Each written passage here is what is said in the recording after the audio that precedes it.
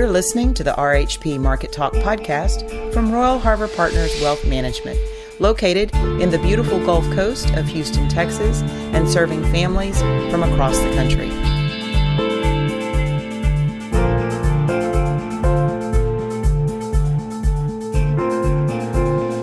Welcome to the RHP Market Talk podcast and a new year. This is episode number 15. I'm Natalie Pica. And I'm Glenn Royal. And together with Michelle Jones, we are the founding partners of Royal Harbor Partners Wealth Management. Today, we want to kick off the new year by setting the stage for markets in 2022. Wow, we've already been on a roller coaster ride for sure. But we still believe that there's going to be a positive year for markets overall. And here with Glenn today, I just want to talk a little bit about what we think is going to be coming up this year. Yeah, if we could just re-record last year's podcast this time and use that when we were containing our enthusiasm, how great was that? But no, we're set up for another good year, I think, Natalie, but albeit with the bouts of volatility. Yeah, well, we're seeing that volatility just in this week alone. I think a great place to kind of start off is to give everybody some perspective in why we think the markets are still going to come out positive this year. And so you and I have been talking a little bit about GDP, right? Pre-pandemic numbers, and then what we've seen through this pandemic and what we're expecting through this year and maybe even into 2023 and what those estimates look like. Can you give us a little bit of perspective on that? Yeah, let's think about GDP in the sense of where we've come from. So prior to this pandemic in 2020, we were running 2.5% GDP, and we kind of consider that kind of a secular stagnation. It's not enough to get the economy growing, but not enough to pull us into recession. It's just enough. As a result of 220 and the response by both federal governments as well as central bankers and all that wall of stimulus they came in, what we're seeing GDP, where we took a dip in 2020 to a negative 3.4% gross domestic product growth. That bounced back sharply last year to 5.6 as a result of all that stimulus. But coming forward this year, we still expect growth. And I think that's a key thing is the growth rates we're looking for this year are close to 4% on GDP, which is almost double our long-term average that we've had. Right. So I still feel very good about the growth rates just based on GDP and the consequences of earnings growth that we'll get out of S&P 500 companies. So we always kind of use GDP just as a kind of a marker for, okay, how's the economy doing? What's the growth trajectory look like? But we've got earnings season coming up, and we're seeing this market, pretty choppy in here right now. We're seeing some of our what we call growth stocks, a lot of the tech stocks kind of coming under pressure. What do you think earnings season is going to look like coming up? Well, we're rotating from the growth stocks to value cyclical because of the setup that's happening since December 31st in the bond market with rates rising so much. Right. So we're coming into this earnings season in a risk-off mode, which actually may make the earnings season do okay. We're kind of front-running bad things right now with this market's reaction. You've seen this back up in the 10-year Treasury that's almost a quarter of a point, almost 1.8%, 1.77 since the end of the year. And that's the bond market and the participants, the investors, that are front-running the Fed before they even the Fed hasn't even done it yet. Shot. Right. Yeah, they're ahead of it. They've just jawboned it, as we say. Exactly. They just came out, the Fed in December spoke at the last meeting, and Powell said that basically because labor got so hot, they've had to change their focus. Yeah. Well, labor is a really good point. I read a statistic just recently, and I was really surprised. The lowest jobless rate at 3.5% and the highest at 14.7% in unemployment since the 70s occurred just 2 months apart in 2020. And I know we're looking for labor rates to come in, I think, in the next month or so. And we were already back down to 4.2 in November of this year. So, those jobless rates those numbers are looking pretty good compared to where we were in 2020. They were, and I want to throw a little history in here for us to know where we come from in order where we're going to go. Back in 2008, the unemployment rate shot up to about 10% during that banking financial crisis. It took a number of years, and the way the Fed got employment back for the average worker was they took the balance sheet from about $1 trillion in assets to $4.5 trillion. They really expanded how much money went out in the system to reemploy workers and get the economy going. Right. This time around, I have my reasons. I can go into that if we want. It's my pet peeves why things are. All portfolio managers have that.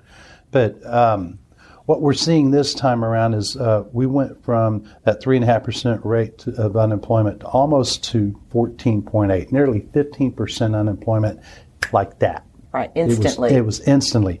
23 million people were out of work at the peak of this COVID when this pandemic first hit in 2020.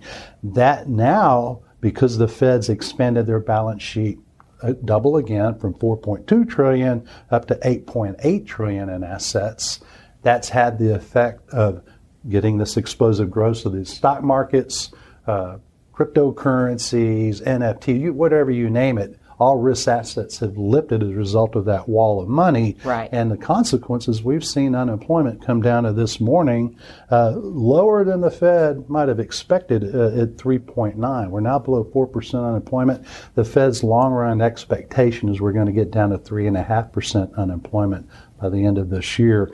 The key with that is the participation rate. There's a couple of keys. So the participation rate is still a couple percentage points lower than what we had been seeing, around about 61%. And that's where we're unsure of what is going on in that space. Is it underreporting? We're seeing some evidence that perhaps the Bureau of Labor Statistics gathering this last round, not enough participants responded that normally would to these surveys.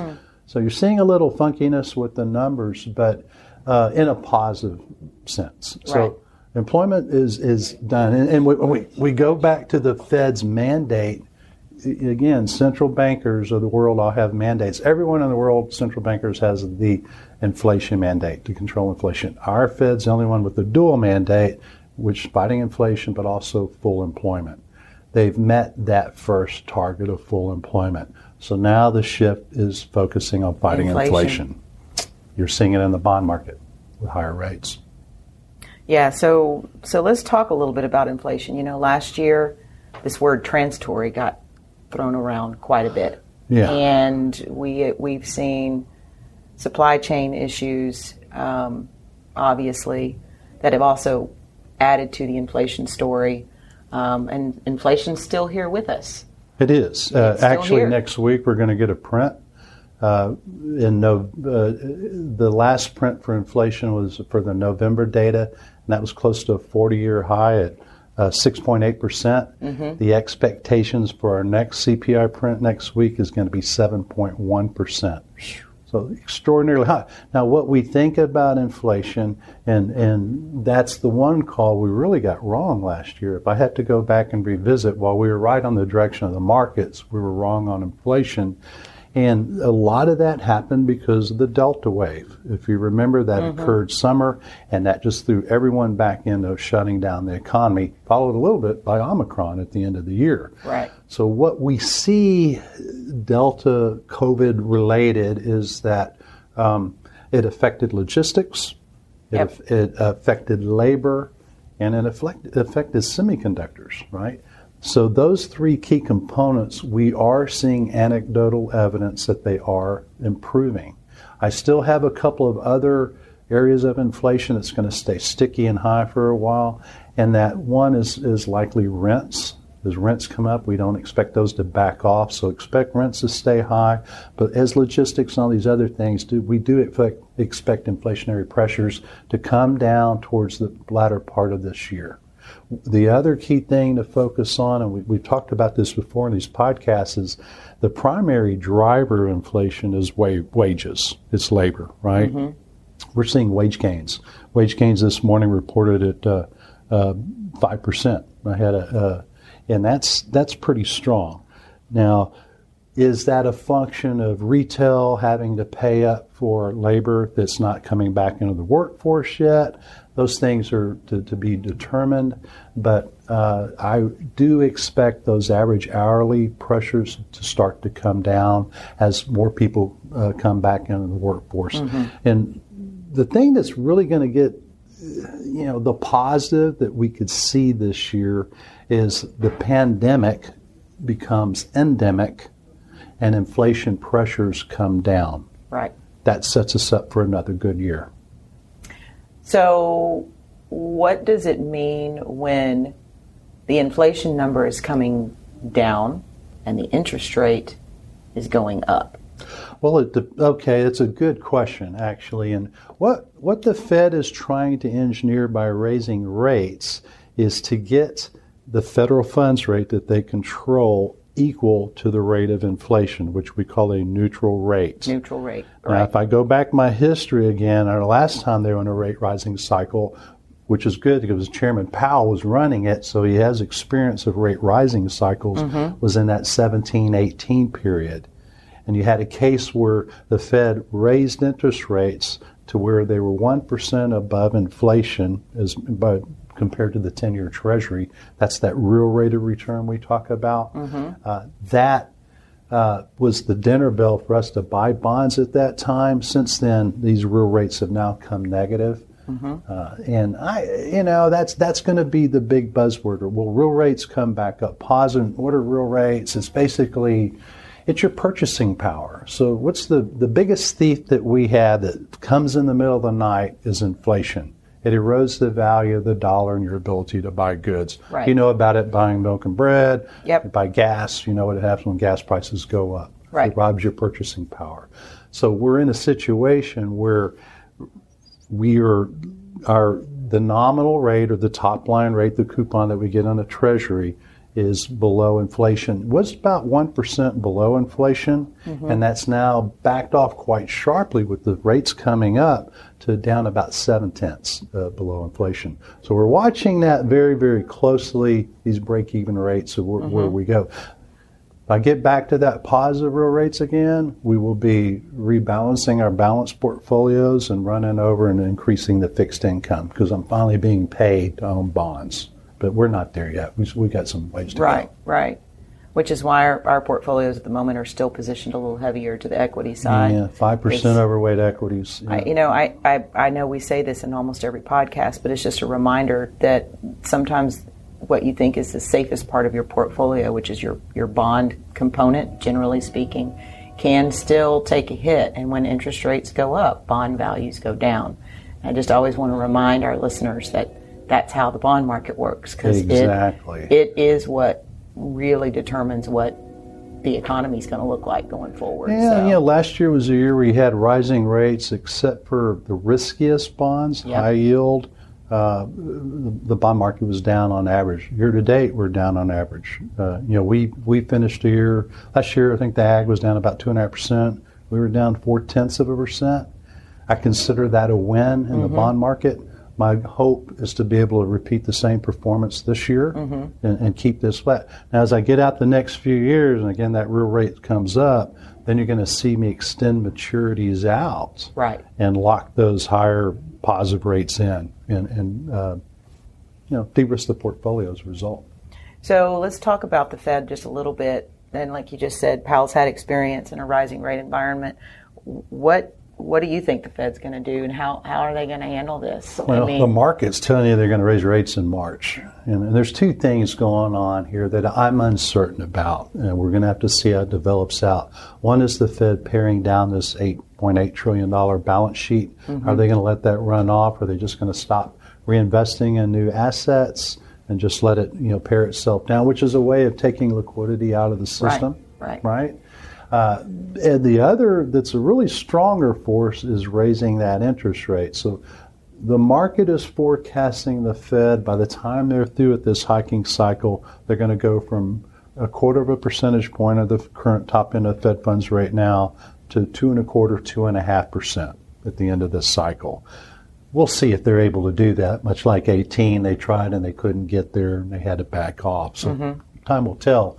but we could see as many as 3 hikes this year, starting in March. And a lot of this has to do with the Fed, with labor being so fully employed. Right. So, and with inflation getting away. So I expect more the hikes this year, 2 to 3. The market's now pulled forward 3 with the price action that we've seen this year. That's what the market's telling you. And then you could see another couple in the following year. So where will the Fed take this Fed funds rate? They're going to take it back to inflation. So what we're looking for is inflation to come down as measured by CPI at the time the Fed's raising rates. And we're going to meet at that neutral point. And the Fed's probably going to have to stop. In the period in the 90s, a big part of my career, the Fed typically kept the federal funds rate 1.5 to 2 percentage points above inflation. Now, I had a budget deficit that was much less at the federal government. There were different setups than we have today. So we're seeing the Fed really having a struggle to take that federal funds rate above the rate of inflation. So that's still very easy financial conditions. It still allows companies to do things. But what it does do in a rising rate environment is it exposes leverage. This was something I wrote about in this last report. Warren Buffett's quote, when the tide goes out, you see who doesn't have their shorts on, right? And exposing rising leverage is seeing that. I think you're seeing it there's a lot of margin debt, record levels of margin debt, and rising rates is going to it's going to cause some pain if you're overextended in this market. You're seeing it a bit in the more riskier assets like crypto, and certainly in investments. Noted portfolio manager Kathy Wood, she's a fantastic manager, but she focuses on innovative companies, mainly in the tech space, that are all on the future in terms of making any earnings. This is this thing we call long duration assets, not getting paid anything today. So you've seen her fund fall about 45% from its peak, spring of last year, under pressure, about down 10% year to date. What we're trying to do to combat that and doing a good job is we've come back into, as this economic cycle continues to evolve, we've gone from the early stages. Now we're kind of going to mid-stage where the Fed's talking about raising rates before we get to late stage and actually do it. Right. It benefits early stage cyclical value stocks. So you've seen financials take off. You've seen energy, and I would say there's some structural issues as well that's lifting oil. And you're seeing it in materials and industrials. Stocks like GE and Deere are right through the roof this year. Schlumberger, we're up 15% year to date in those stocks. Right. Now, I can tell you Microsoft, I can look at Tesla, I can look at all these, Google, Alphabet, all these guys, and they're all down for this year. So I still like those big tech stocks that I just mentioned, except for Tesla, and I'm fascinated by Tesla, but it's not something I want to own. Tesla, give you an idea, and I'm kind of going off the map here, but Tesla trades at a price earnings multiple of 345 times earnings. So basically, I'm paying $45 for every dollar's worth of earnings makes. Right. I can get Ford for 14 times earnings. I can get GM for 8 times earnings. I can get BMW at 5 times earnings. So what my question is Tesla, because I don't get the rockets, I don't get the boring, I don't get all that cool stuff. I just get the auto, right? Yeah, right. By 2030, Volkswagen, Audi, Porsche has announced that they're going to be entirely electric. You're seeing all the models come on board. Once Tesla's automotive group has to compete against this, the rest is a traditional automobile manufacturer. Right. What happens to these multiples? I'm just really fascinated and curious about it, as much as I am about crypto. Well, so let's talk a little bit about that. I think what COVID did to the business cycle is it compressed a business cycle to a very, very, very short time period. We're used to seeing business cycles, so we're used to seeing innovators come online. We're used to seeing, this is not unusual, them having to have competition and things like that. I think what is unusual is to see this business cycle compressed to this small time frame.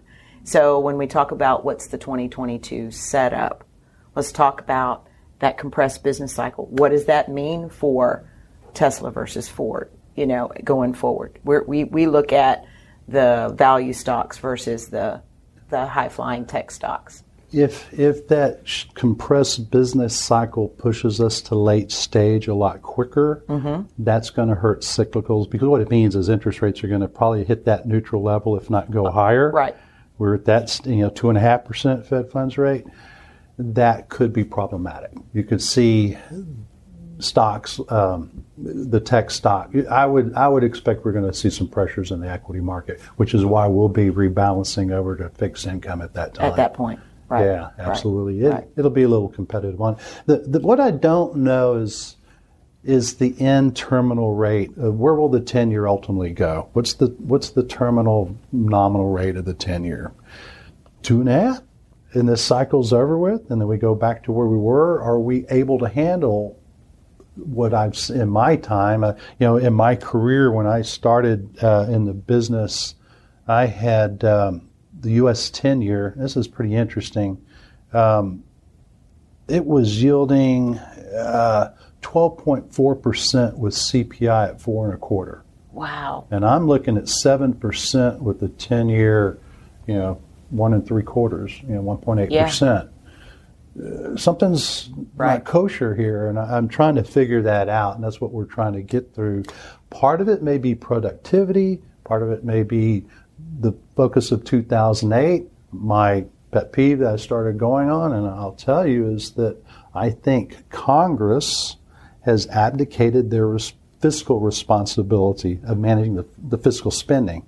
Ever since 2008, there's been nothing but they come together when you have to, and they're forced to in a crisis, but then they completely argue and fight, and they can't ever get anything done since then. Yeah. So it's been on the shoulders of the Federal Reserve to respond to these crises, and I think one of the reasons we saw such a huge spike in the Fed's balance sheet go to $8.8 trillion in that weekend when this came about us, Chairman Powell on a Friday said, well, things look okay, we ought to be all right. And on Monday morning, there was an emergency 50 basis point cut to the federal funds rate. So you see that kind of activity going on, and it's accelerating what we're going through the business cycle and productivity as well. We just had our training today on this new office telephone system where we don't skip a beat. So much productivity gains have occurred in the last couple of years. We pulled forward 5 years, and I think that's all supportive for assets. But what I think about at night at 2 a.m, if people want to know. Well, I think. All of this is really good information, but the reality is the setup for 2022 is a roller coaster ride. I think ultimately we end up in positive territory. Overall, again, you can't deny what you see in the markets and where we are in supply and demand and things like that. Everybody seems to have something on order right now that they're waiting for. Everybody. They are. And you're seeing some signs of it start. And also, these big companies have had 2 years to deal with this. Right. They can handle a lot better today than they did at the beginning. So front running of orders, bringing stuff in so they're not short inventory. And the other thing I'm seeing is ramification. I don't know what you want to call it. But let's think back when the COVID hit. You couldn't find hand sanitizer or mask anywhere, right? Right. Well, now they're in the dollar store discount bin. Those things are everywhere, right? It happened right after that. Well, what's going to happen with these testing kits for COVID? The government's just ordered up $500 million up for everybody to get to from the government, and they're going to be, I imagine in a couple months, you're going to see testing kits just all over the place, 50% off and all everywhere. That. So that's what we're seeing in the response is there's like inflation makes you go down and fill up your truck really quick or buy the groceries and milk and bread, and that's what people are doing, the shortage of goods, and they run out, and then the supply chain catches up, and then we're oversupplied, and then the prices come down. So that's one of the reason why we think inflation will come down, is the supply chain will catch up, all these things, and they'll start putting excess supply in the market. Well, it's a feast or famine. That's also goes back. That's where we are right now, feast or famine. So that's one thing on the stock, though. I will tell you this: what I'm looking for there to kind of give you an idea, a rule of thumb. You take the earnings and then plus dividend, earnings growth expected for S&P 500 roughly 8% this year. Dividend 2, gives you about a 10% targeted rate of return for equities, all things being said. Pretty nice setup for 2022, roller coaster ride and all. Yeah, bonds, hey, not too good on the bond market, but nothing to be fearful of. We don't need abundant bonds. They serve their purpose. They provide cash flow. Right. They are a store of value, but we're just not going to be making any money. Right. Well, we want to thank our listenership for listening to us in 2021, and we want to wish you all a happy and successful new year. If you have any questions or would like to discuss today's topics, please feel free to contact us through our website at royalharborpartners.com. At RHP, we are passionate about planning for your financial future. We are devoted to our relationships with multi-generational families for the creation of successful legacies.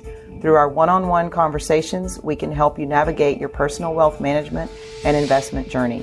How different will your life look with the right advice?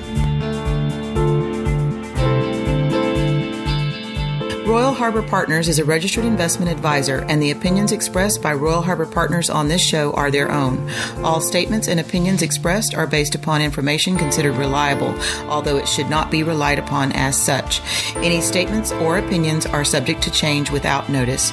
Information presented is for educational purposes only and does not intend to make an offer or solicitation for the sale or purchase of any specific securities, investments, or investment strategies. Investments involve risk and unless otherwise stated, are not guaranteed. Information expressed does not take into account your specific situation or objectives and is not intended as recommendations appropriate for any individual. Listeners are encouraged to seek advice from a qualified tax, legal, or investment advisor to determine whether any information presented may be suitable for their specific situation. Past performance is not indicative of future performance.